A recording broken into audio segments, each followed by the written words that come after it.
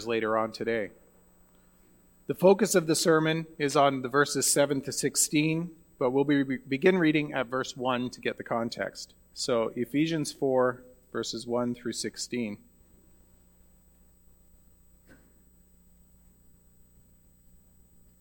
I, therefore, a prisoner for the Lord, urge you to walk in a manner worthy of the calling to which you have been called, with all humility and gentleness, with patience, bearing with one another in love, eager to maintain the unity of the Spirit in the bond of peace.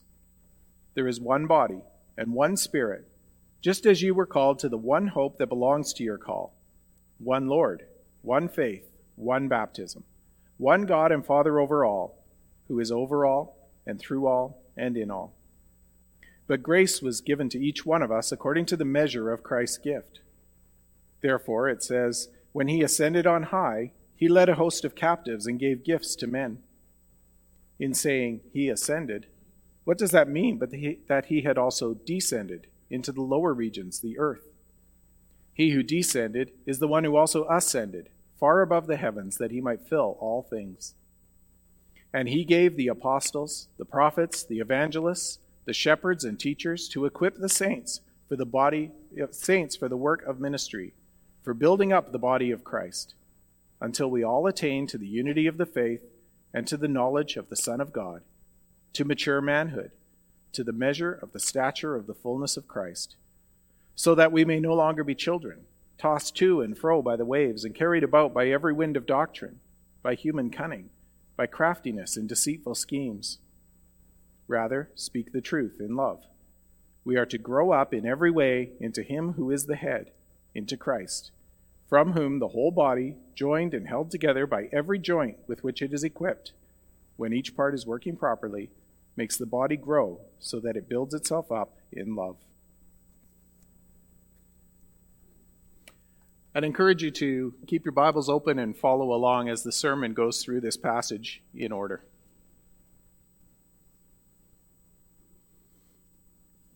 Beloved brothers and sisters of our Lord Jesus Christ, I think it's safe to say that we all enjoy receiving a gift.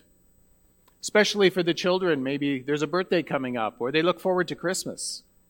But actually, even as adults, everyone enjoys receiving a well-thought-out gift. Not all gifts are created equal, though. Maybe you participated in a gift exchange at Christmas sometime, and it's clear from what you received that not a whole lot of thought went into that choosing of that gift. It was a gift given more out of tradition or out of obligation than anything. And in a case like that, you might politely smile and say thank you, but that gift just gets forgotten in the closet. Or maybe it gets regifted. It's different, though, if we receive a gift that is perfectly suited for us.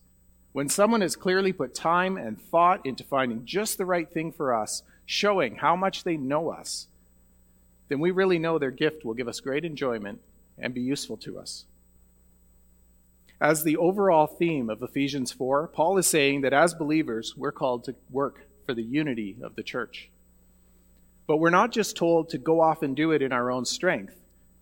No, verse 7 tells us that we are equipped for that task through the grace that has been given to each one of us by Christ. Then verse 8 tells us where that gift of grace comes from. It says, when he ascended on high, he led a host of captives, and he gave gifts to men.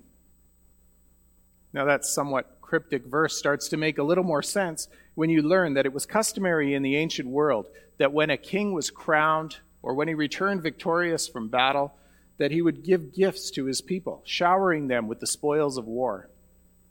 So you see, Paul is referring to that custom. He's pointing out that our Lord Jesus conquered sin and Satan on the cross, and that he has now ascended to his throne. Jesus has been crowned as king. Jesus' ascension, his coronation, is therefore cause for celebration. So it's entirely appropriate that at that time he would shower his people with gifts. And he knows us so well. He knows just what we need to live as his people. His gifts are ideally chosen for us. They're perfect gifts which we can use and treasure.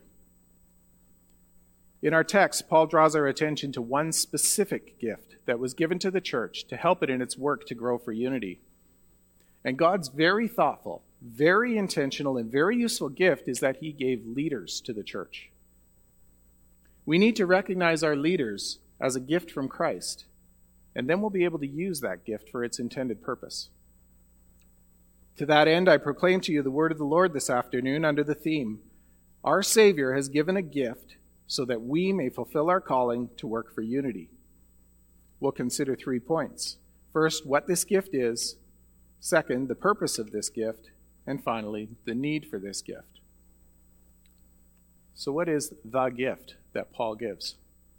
Take a look at verse 11 of our text.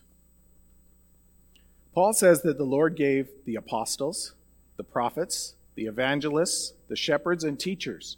And we find similar lists in 1 Corinthians 12 and in Romans 12. You might well object, that's not one gift. That's a group of gifts.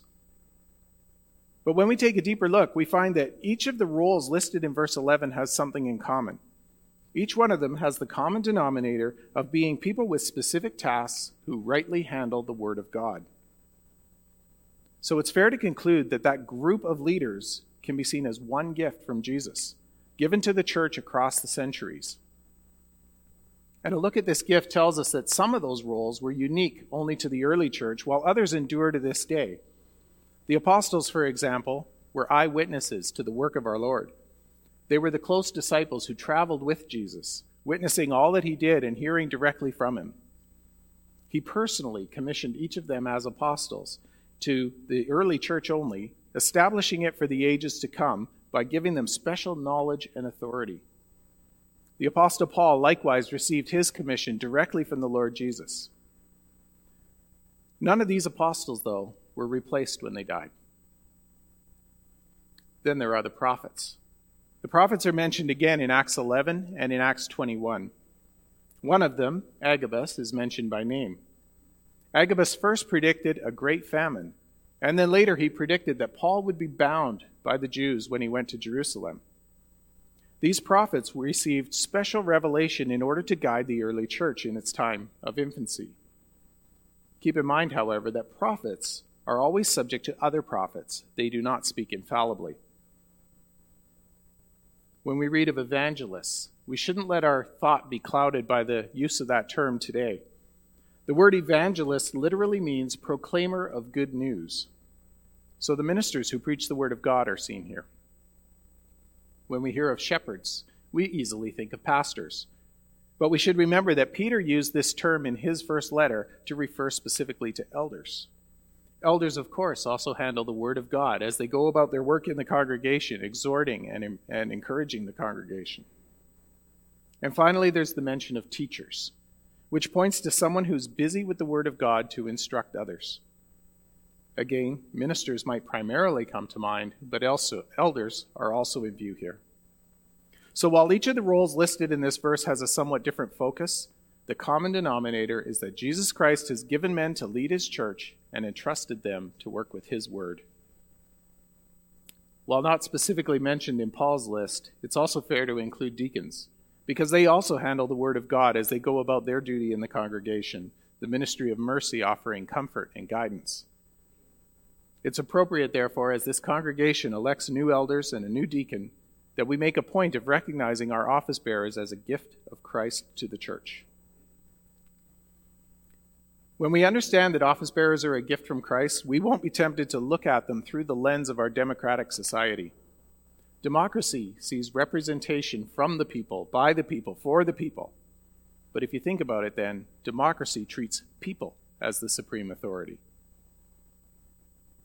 You might hear at every election, candidates make speeches, win or lose, and they say, the people are always right. That's nonsense. We should see through that. Democracy might be preferable to dictatorship, but its basic reliance on the wisdom of people is idolatrous. In God's church, the congregation is certainly involved in choosing office bearers, but both the congregation and those chosen for office have to always be aware that office bearers are given by Christ. In the church, there's no campaigning for office. Office bearers may come from among the people, but in the end, they're a gift from Christ for the benefit of the church. They are not the people's representatives.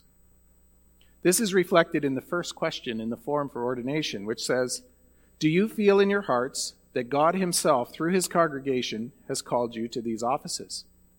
Their calling is not from the congregation, but from Christ. For this reason, in 1 Thessalonians 5, Paul exhorts the congregation, "Respect those who labor among you and are over you in the Lord and admonish you, and esteem them very highly in love because of their work." Also in Hebrews 13:17, we're commanded, "Obey your leaders and submit to them, for they are keeping watch over your souls as those who will have to give an account. Let them do this with joy and not with groaning, for that would be of no advantage to you."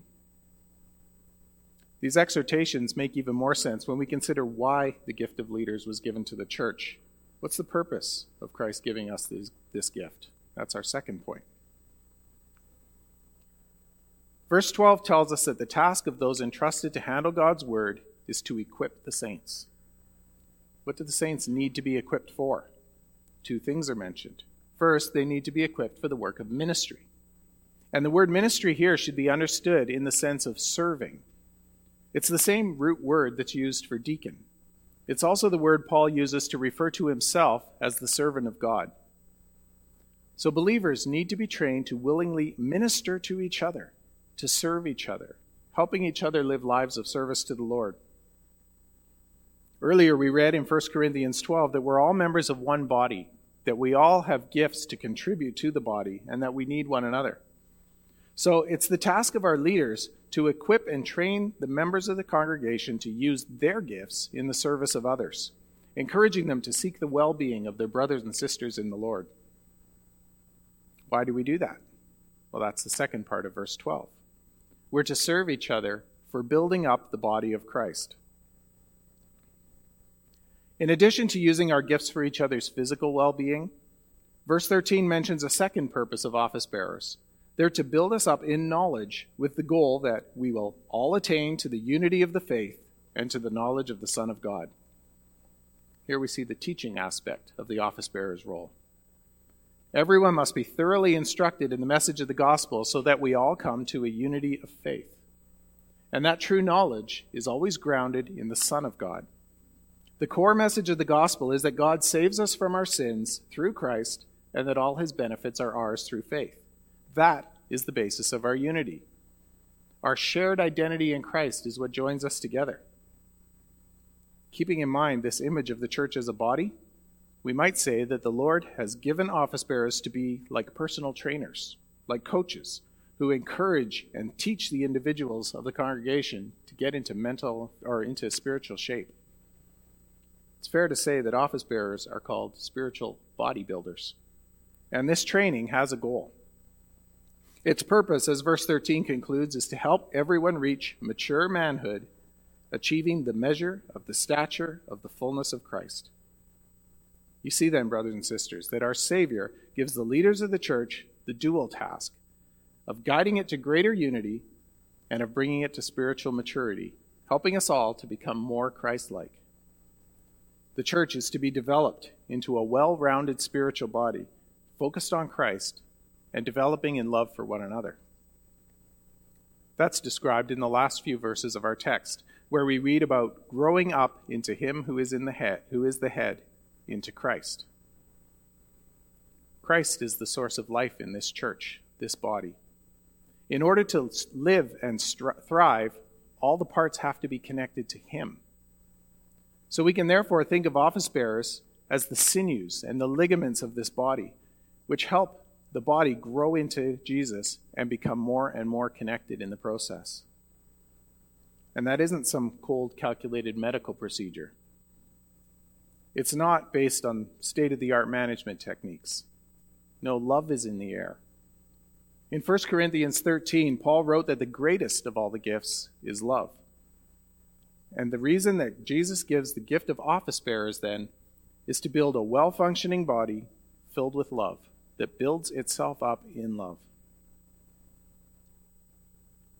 What a glorious task and honor it is to be called to work on equipping the saints to grow in unity and maturity. And at the same time, what a tremendous responsibility it is.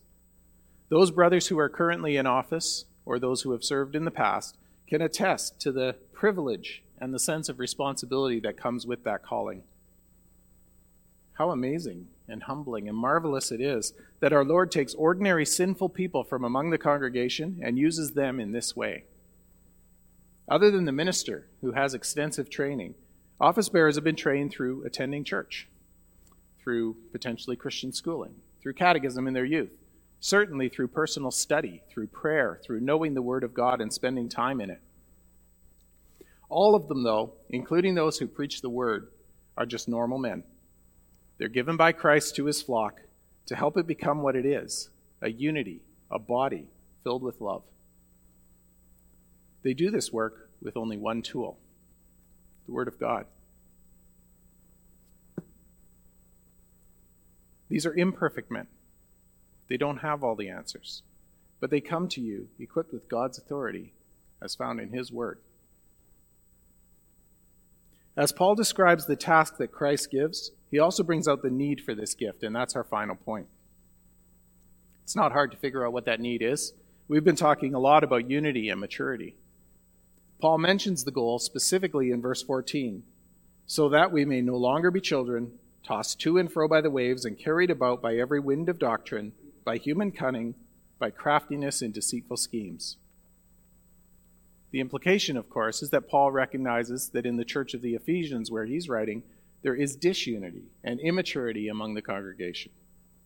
The Ephesian church was a very young church, a mixture of believers from both Jewish and Gentile backgrounds who had to learn to live as one new community. And immaturity is to be expected when many are new to the faith. We know from other letters of Scripture that the early churches, these young Christians, were very vulnerable to false teachers. Think of how Paul chastised the Galatians for so quickly abandoning the gospel of grace that he had preached to them.